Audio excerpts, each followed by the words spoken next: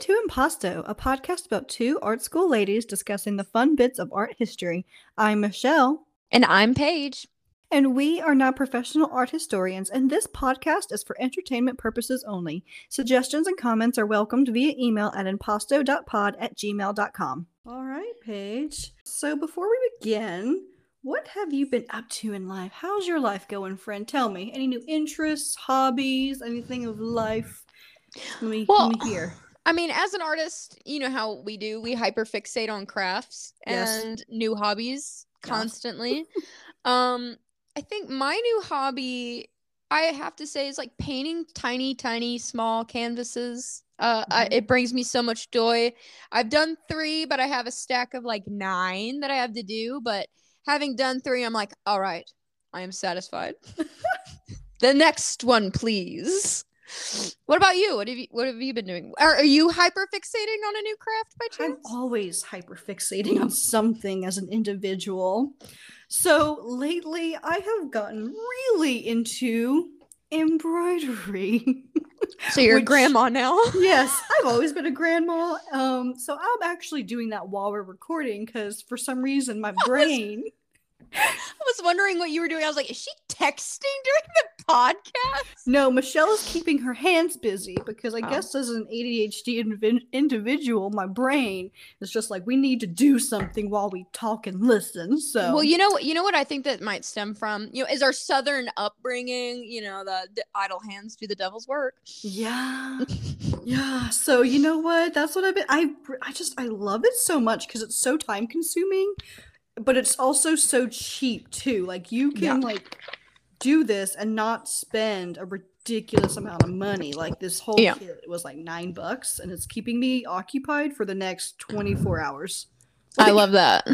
Yeah, that's why I paint the mini canvases, is because the big canvases, they expensive. Big canvases have big price tags. The mini canvases are $1 and I can paint small. Doesn't hurt my feelings any.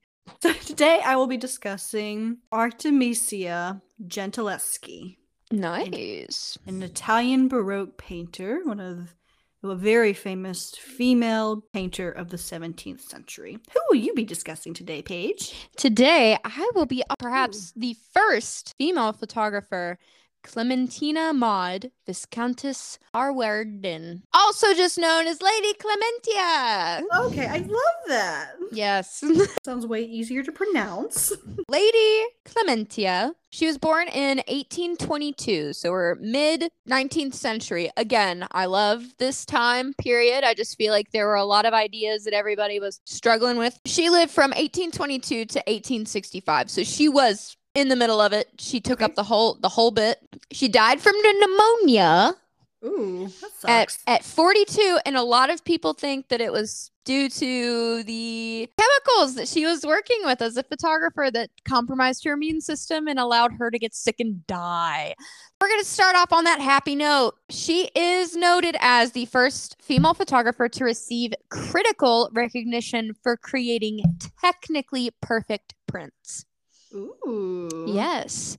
She was the very, very first to start and be actually accepted by, and quite unfortunately, the male population of artists at the time, the ones that had, like you were saying earlier, access to those materials. But she was the daughter of, I believe, a colonel or some sort of admiral, some military dude. Her husband was wealthy as well. She started her photographic journey in Ireland at their estate there. She first started with stereoscopic photographs, moving then to large format standalone portraits. I'm not sure if you are familiar with what a stereoscopic image is. It's basically the Victorian version of so she produced albumin. I don't know. One of those is right. Prints.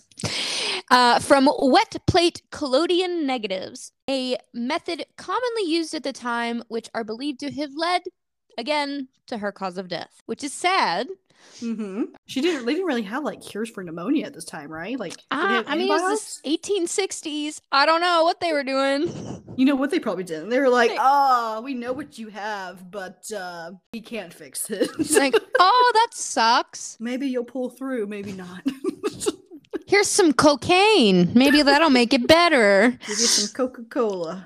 Yes. So she, like the gentleman that I spoke of last week, she and pretty much everybody else that attempted to work in photography at this time had to be technically aware of what they were doing. It's not like now you couldn't just snap a picture and it's over. It was a process from the setup to the ability to take the image in a proper way and then processing that negative and then subsequent prints.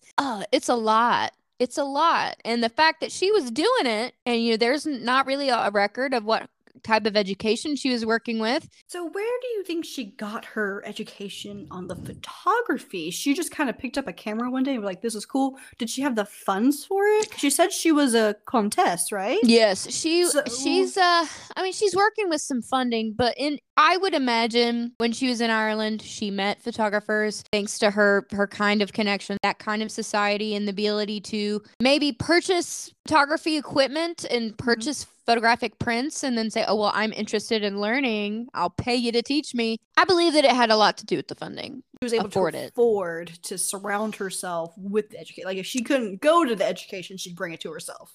Pretty much, yes. Moving into her type of style and the kind of work that she was doing, often reminiscent of pre-Raphaelite, again, that avant-garde movement I just love so much. So she was able to do studies that were very reminiscent of that type of work. She actually took over 800 photos in her lifetime, and most of them are her adolescent daughters who go by the name of Isabella Grace, Clementina as well, which is kind of confusing, and Florence Elizabeth. So those are the three daughters. I believe she had 10 kids. 8 were girls, 2 were boys. There is a lot of talk. Well, there is now, sort of, as she's becoming more known. And the poses that her daughters are in are often like brought into question, especially by today's standards. I would imagine that it's very Sally Mann kind of moment. Are you familiar with Sally Mann? No, no idea. She's a more recent artist. She photographs her children, and often they're not wearing any clothes because, they're like 5. Yeah, and that's fine. And they're like, child pornography. And it's like, nobody's saying that. You're the one saying that. Yeah, don't sexualize a child. That's weird. I'm like, it's 5. The kid's 5. Most people take pictures of their own kids when they're naked because it's cute. You have your little 2-year-old running around naked. It's cute. In the context of Lady Clementina's work, it was a Victorian time period. They were preoccupied by the idea of sexuality and adolescence. Like this was something that was like being explored, like this weird, like, when are you an adult kind of situation, which is indicative in a lot of work, like a lot of photographic work at the time, where you've got kids like kind of dressed up and like doing adult things. You're like, that's a little weird. But hey, I mean, at 6, like some kids were working in mills, so it's not. You know what? That's a fair point. I mean, it's really weird. It's like, where do you draw the line of like, oh, well, the kid's too young to be seen in, bloomers in a photo, kind of posed seductively, but God forbid the 6-year-old loses a finger at the sawmill. Yeah. But when you look at these images, it's not really sexual. I don't read that into it. And they have a very unique look because it mixes current historical dress to the time as well as costume. So there are a few that I would like for you to pull. One in particular is called Clementina Maud. They think that it's dated between 1862 and 1863. So this image right here is her daughter. Oh. So this has basically some of the most important features that go into her type of work. We see the mirror, we see the natural light coming in from the window, see a woman pose. What would you say every artist has a bit of like a peak in their artistic life? Would you say this is one of her better photographs? Or is this more of like the winding down in her age? Well, since she died relatively, like, completely unscheduled. Unexpectedly. Unscheduled. I think that she died in the prime of her work. Oh, so it's just getting to that good point, and then she was like, bye, all. Yeah, so she moved to London in 1959, so 2 years after she started learning. And they moved into an elegant home in South Kensington. So she had turned one of the rooms into a studio. It appears from most of the images that are present that you can find online, you can see the same star wallpaper, as well as the same window that's used a lot, as well as the same mirror. Her studio is often referred to as a mise en scene. She had all these props and costumes and stuff that were utilized in order to create most of these images. Always usually mirrors reflecting light back into the space and duplicating the scene, like in the one through the window, basically. And then the mirror is positioned to reflect more light into the scene and back to the viewer, but we're not seeing the camera. Really contrast of shadow and light that's happening. It's many, many layers of it. Yes, it's just so interesting to see like how these really early images were done, because this is maybe 50 years or so after the original creation of, but at this point it's still very cumbersome and weird. In the Photographic Society of London in January of 1863, and she was elected as a member to the society in the following March. So she was involved in the scene and was allowed into the scene, and her work was shown. Some form of bazaar for the Royal Female School of Art in London, where she actually photographed Lewis Carroll's daughter of Alice in Wonderland. Yeah. Oh, my bad. Yeah, okay, I got you. Yes, high with some very influential people in the area. So it's very clear as well when you look at these images, like where she is class-wise, where it falls in London and Victorian England, and she's just using that as the back. Yeah, she's just using it for the narrative of her images. 775 of her pictures that were donated to the Victoria and Albert Museum by her granddaughter when they went to the museum and noticed that none of the work was there. They knew her grandmother was very influential in this scene towards the end of her life, and no representation of her time images that were present at the. So where did they go? I have no idea. Well, she had taken, they believe, 800 images. And so the granddaughter donated 775. So that's 90% of her work came to the museum to be part of this collection. So when you look at these images in digital databases, there's often corners missing, cut or torn, because that just indicates that they were in family albums. Down at the corners for viewing, and they just didn't care. They just ripped them out, and they're like, "Oh, it's coming out now." But I've never like ripped a photo. No, like you gently, like emo girl style, just yank it out. Regina George style is what I'm hearing. Yeah. But that is now a hallmark of her images. Like that's how you can tell that these images are hers, like based on those chunks missing. So I look at her work, I think of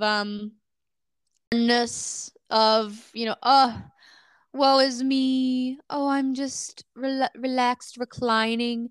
This strange, very obviously intimate moment for someone. Like, not that I think that pull this off, but there is definitely some kind of chemistry between the sitter, her children, and herself, the photographer, that probably couldn't have been done before. Because technically in some of these images, by Victorian era standard, they would more than likely be considered like their underwear, like their undergarments. Like, oh, you can't, I see her ankles. Oh no, I can't. Well, you can't show that here. It's like, you see her corset. No. But since it's, a mother and a daughter, and she's relaxed more, like the model is. Mm-hmm.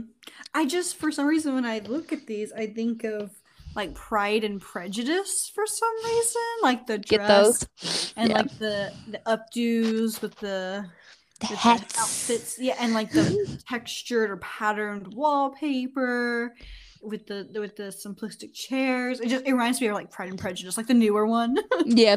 I think that it just genuinely is giving a window into this particular time period and this particular class of Victorian woman, because we don't have other images like this. Like, we have Julia Margaret Cameron's work, who she is very often compared to, even though she came first.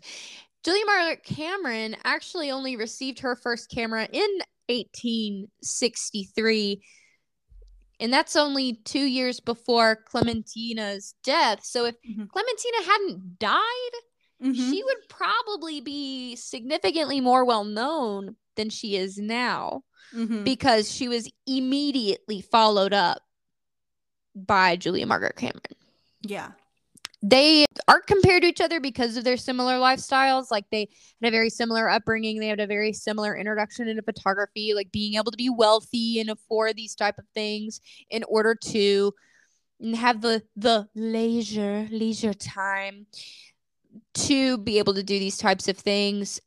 But their approaches to photography was completely different. Like, yeah, Julia Margaret Cameron did photograph friends and family as well, but just not in this manner. It's very different. The print quality of her work was bad on purpose.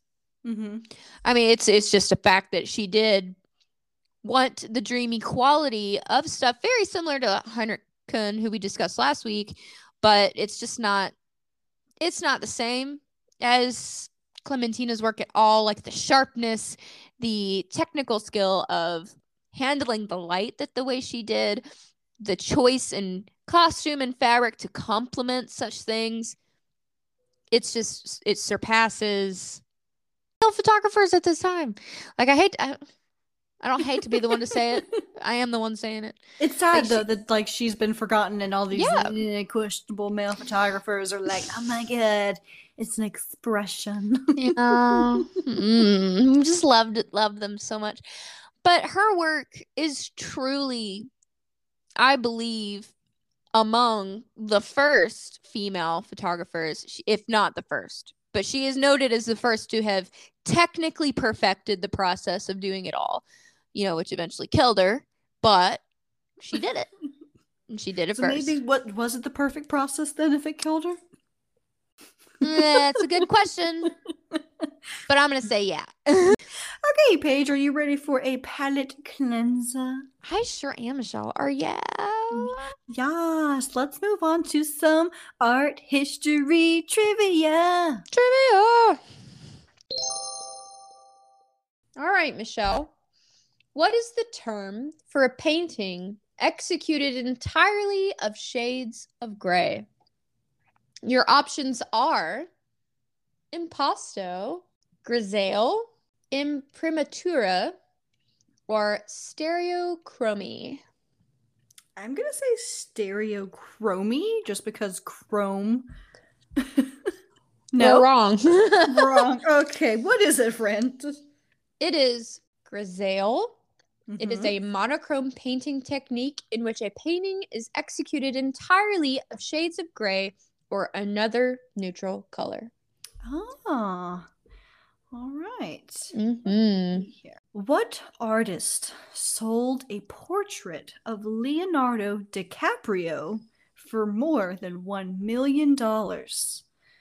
Oh yeah, Evan Penny, Bernard Pra, Elizabeth Payton, or Nikki Rosado? Ooh, I don't know. So it has to be a relatively recent. It was 9 years ago.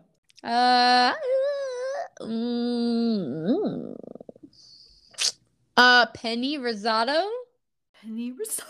Is that right? That wasn't even an option. Ah. It was Evan Penny or Oh. Nikki Rosato. But those are both wrong. Oh. The actual answer is Elizabeth Peyton. Okay. Elizabeth Peyton's portrait of Leonardo DiCaprio, entitled Leonardo, sold at Christie's, New York in May 2013 for just over $1 million. Dude. I wonder what it looks like. Right? What was her last name again? I already missed it. Elizabeth Peyton. Peyton. Peyton. Peyton.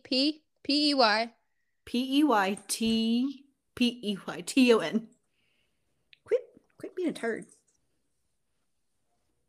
No. Is it bad? What?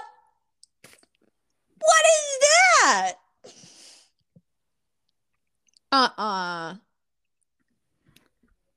Girl. No. Oh, no. Okay, I'm looking it up. No. Yeah. Wait, which one? I don't know. There's like 4 or 5 of them. Oh, no. She's really, okay. I can't tell which one it was that it's not the swan one. I know it's not the swan one. Is it the one with his titties? Oh, Lord. Or is it the 11th hour? Dude. That's okay. Wow, she really likes him. I mean, it's a little creepy, but okay. I think it might be this one. That's depressing. Yeah, it's not as an artist, I'm sorry. Girl, you do you. It's not for me, friend. It is not for me. Oh, she's painted. Bitch, she did Twilight. No. Look it up. Twilight. Elizabeth Peyton. No. Oh, no. Oh, no. My heart is breaking. Oh, do you see it? Actually, the one of them in the tree. That's the one I'm talking about. Actually, never mind. Far away, it wasn't bad. And then you got up close to it. And then, the closer it's worse than the movie. Look, the more disturbed. Oh, Lord. Actually, you know what? Edward is spot on. Kristen Bell. Actually, you know what? It's like exaggerated versions of that. She got that buck tooth face coming in. He got them scary ass colon eyes with his crooked ass nose. You know what? It's not wrong. Is it $1 million though? Is this $1 million artist, Michelle? No, I think I would just appreciate this on Facebook with one of those depressing ass captions. This is one of those things that I just don't understand. It looks like fan art. It looks like a teenager went home and was like, let me bust out my Crayola markers. Yeah. And draw this. They're alcohol markers, they're off-brand alcohol markers. No, I'm just talking straight up markers. Crayola. Oh, Crayola marker. No, I wouldn't put her to that point. I mean, the other stuff looks like it's Crayola marker. We might need to cut this part out because I'm ripping. Yeah. I don't like it. It just pisses me off because it's why are you making this much money? Yeah, when there's better artists out in this world. Yeah, we're definitely gonna have to cut out me shitting on her because this is shit. This is shit art. I hate it. I hate it so much. It's just I don't like it. It's just weird. It's what are you doing? Are you doing fan art? Okay, moving on. Is it my turn? Yes. Alrighty, Michelle. What painting technique was employed by Caravaggio, Ribera, Georges de la Tour, Joseph Wright of Derby, and other painters in order to focus a spotlight on certain areas of a painting? Your options are Fortage, Imprimatura, Quadrada, Tenebrism. I thought, in my mind, I was like, oh, that's chiaroscura. And I was like, that's not even an option. So maybe Primatura, because you said Caravaggio, and I think Italian. No, oh no. I got it wrong 3 times. It is Tenebrism, Michelle. It is a compositional technique using very pronounced chiaroscuro. So I was right, but just not quite right. Just not quite right. So in this type, in some areas of a painting, they are kept completely black, allowing other areas to be strongly illuminated, usually from a single source of light. The technique was popular during the Baroque period, and Caravaggio is usually credited with the invention of the style. So, like the Calling of St. Peter, I believe, is the one where Jesus is shrouded in darkness. Mm-hmm. And there's guys sitting at a table, and he's like, "Who, me?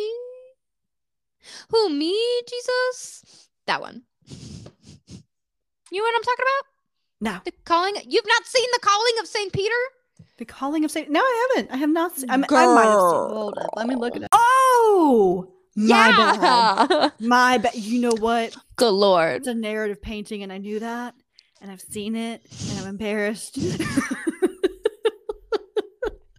I actually studied this for like a whole week. Whoops. Oh my God. Yep. Whoops. So it's like it's a spotlight. It's like a spotlight thing. I know that like at the time they're like, "Oh, it's lazy. You're only painting the lights." And he's Have you seen the Caravaggio technique done? Like painting like Caravaggio painted? I have not. It's, oh my gosh, there's a YouTube video. I believe there's 2. There's one that's narrated by a lovely lady, and then there's a gentleman that does it, and I don't think he's narrated it. But it's insane. Like they're doing a replica of one of his other works. Oh my God. Because very, very few Caravaggios were left unfinished. So they can't really tell what he was doing in there.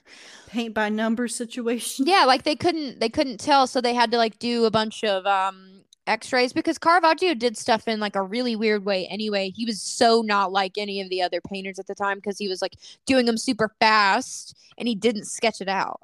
He was just like going at it. Moving on to the next trivia question, friend.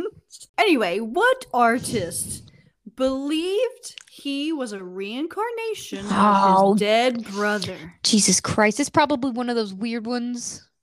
Like Picasso or like Dali or... I got 4 answers for you. Yeah. Choose one. Cross your fingers. I got it wrong twice. Vincent van Gogh, Casimir Malevich, Salvador Dali, Jackson Pollock. I don't think it was Pollock, and I don't think it was Van Gogh. Because I feel like they would have been way about that. I don't know the other guy, the second name. I would say Dolly, because he was like one of my first guesses anyway. I feel like I remember that. I remember that. You did. You are actually correct. Didn't he like die really young, and then he like immediately, like he was just the next kid, and he's like, "Yep, I'm him," even though he was like 6. But anyway, 9 months before Salvador Dali was born. So when he was made. Conceived. Oh. His older brother, who was also named Salvador, died of gastroenteritis. Gastroenteritis. I guess. Yeah, that something. When he was 5, Dali's parents took him to visit the grave and told him he was a reincarnation of his brother. Oh my God. The artist came to believe this was true and once said that his brother was probably a first version of myself, but conceived too much in the absolute.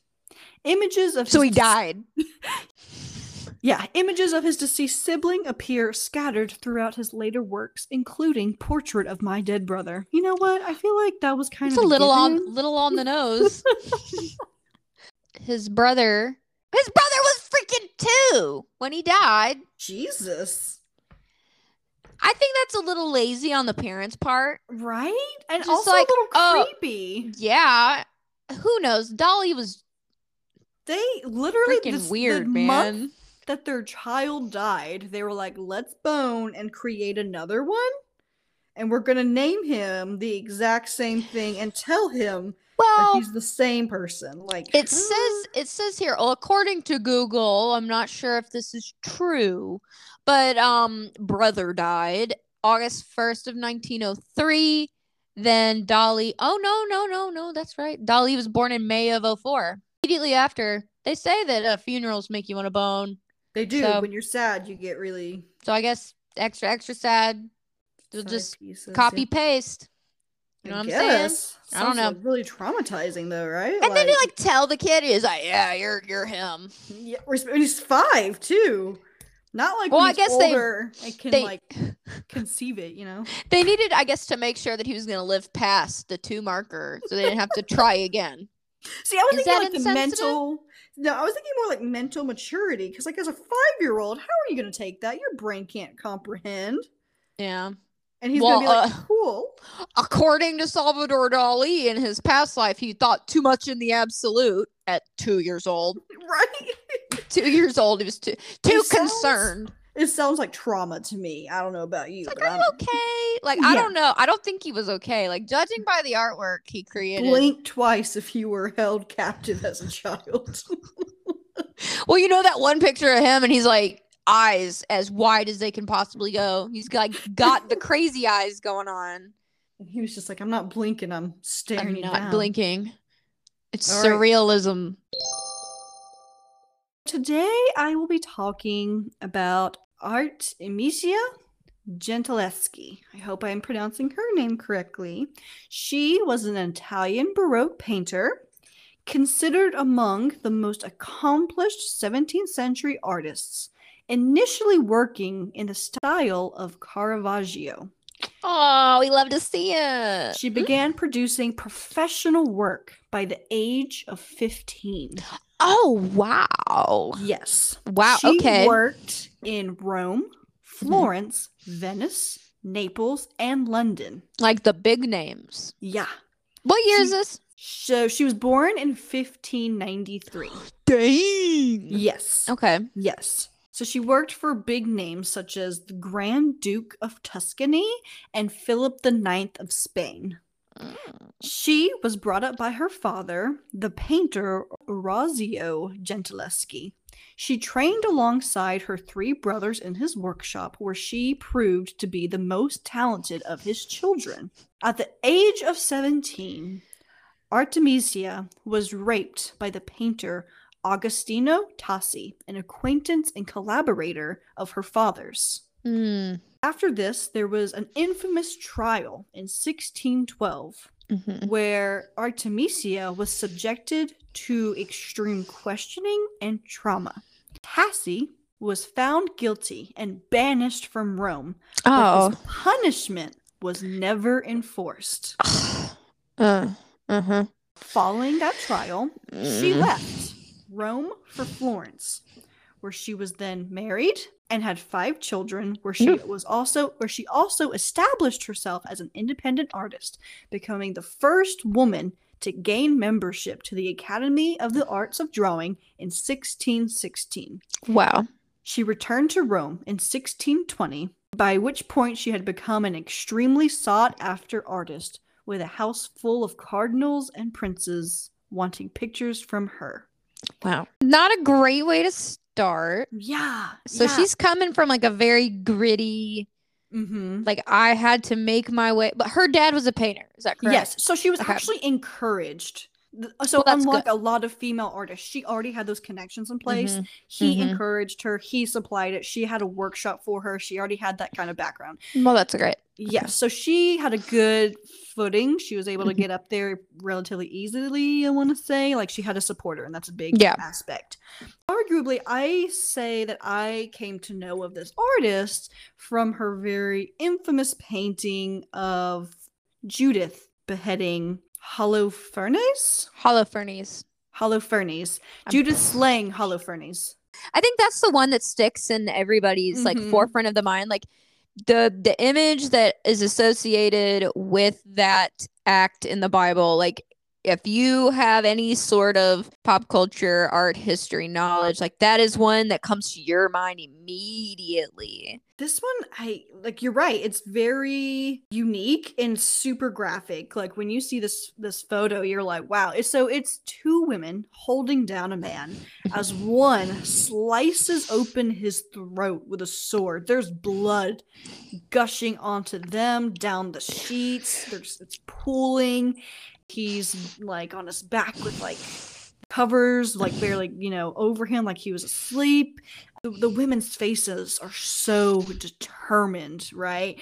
One wielding the sword, it has like this determined look on her face. The maid to her right is also very adamant about holding this man down, so she's successful. With the background of Gentileschi, with the rape story, a lot of art historians really like to picture that this is her outlet for her trauma, because a lot of her paintings are violent aspects of violence against men. So a lot of people like to think this was her way of taking control of what had happened to her, and perhaps even envisioning, murdering the person that raped her. I wouldn't blame her. Yeah, no. Yeah. A lot of her paintings very much go, hand in hand with the Baroque style. There's usually, a lot of her paintings, there's a single source of light, deep shadows surrounding figures, close figures to us, with foreshortening. It's extremely dramatic, theatrical, minimal backgrounds. It's typically like drapery or something dark. Oh, like the thing that we just learned about? Yes. Yeah. Yes. What she mostly painted was historical, biblical subjects with her own style, very much like Caravaggio. Is that because they were commissioned that way, or was that because that's what the subject she was wanting to paint?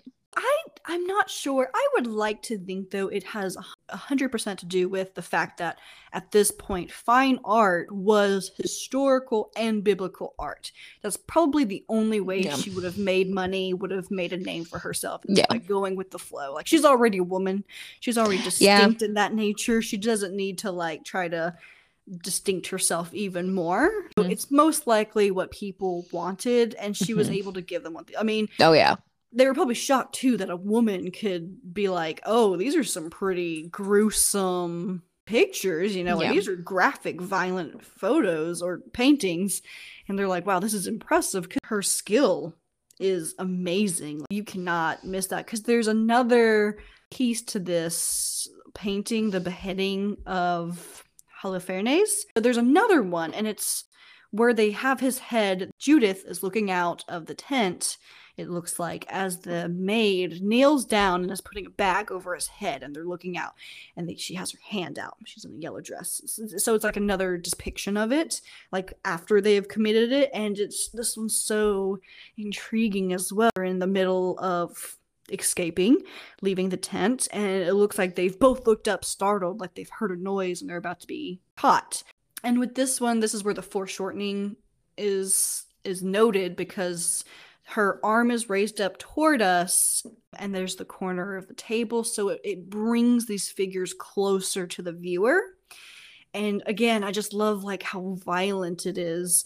There's a literal decapitated head on the ground of this photo, and the sword, the knife, I guess, that she's holding in her hand is still dripping with blood.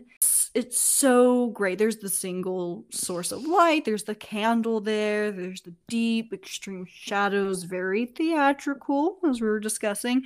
I really enjoy her work. And the fact that this woman, not only was she a female artist in the 1600s, she was like, yeah, I'm a mother of 5, and I'm also a hardworking mother making a name for myself, and I'm traveling wherever, whenever I want. Most people struggle with that today. Can you imagine 400 years ago, when it wasn't normal for a female artist to, one, travel the way she did, and also to be such a success? I love to use her as an example of the differences of where connection and being raised can get you. So for her, she had a very supportive father who had a background in the arts, who encouraged her, and she then had a husband who I'm assuming, let her follow her passion, granted her that freedom, and she was able to do what she wanted to do and loved. I feel like that's a huge difference. She's so successful because of those allowances. There's a famous article called "Why Have There Been No Amazing Female Artists?" I think that's the name of it.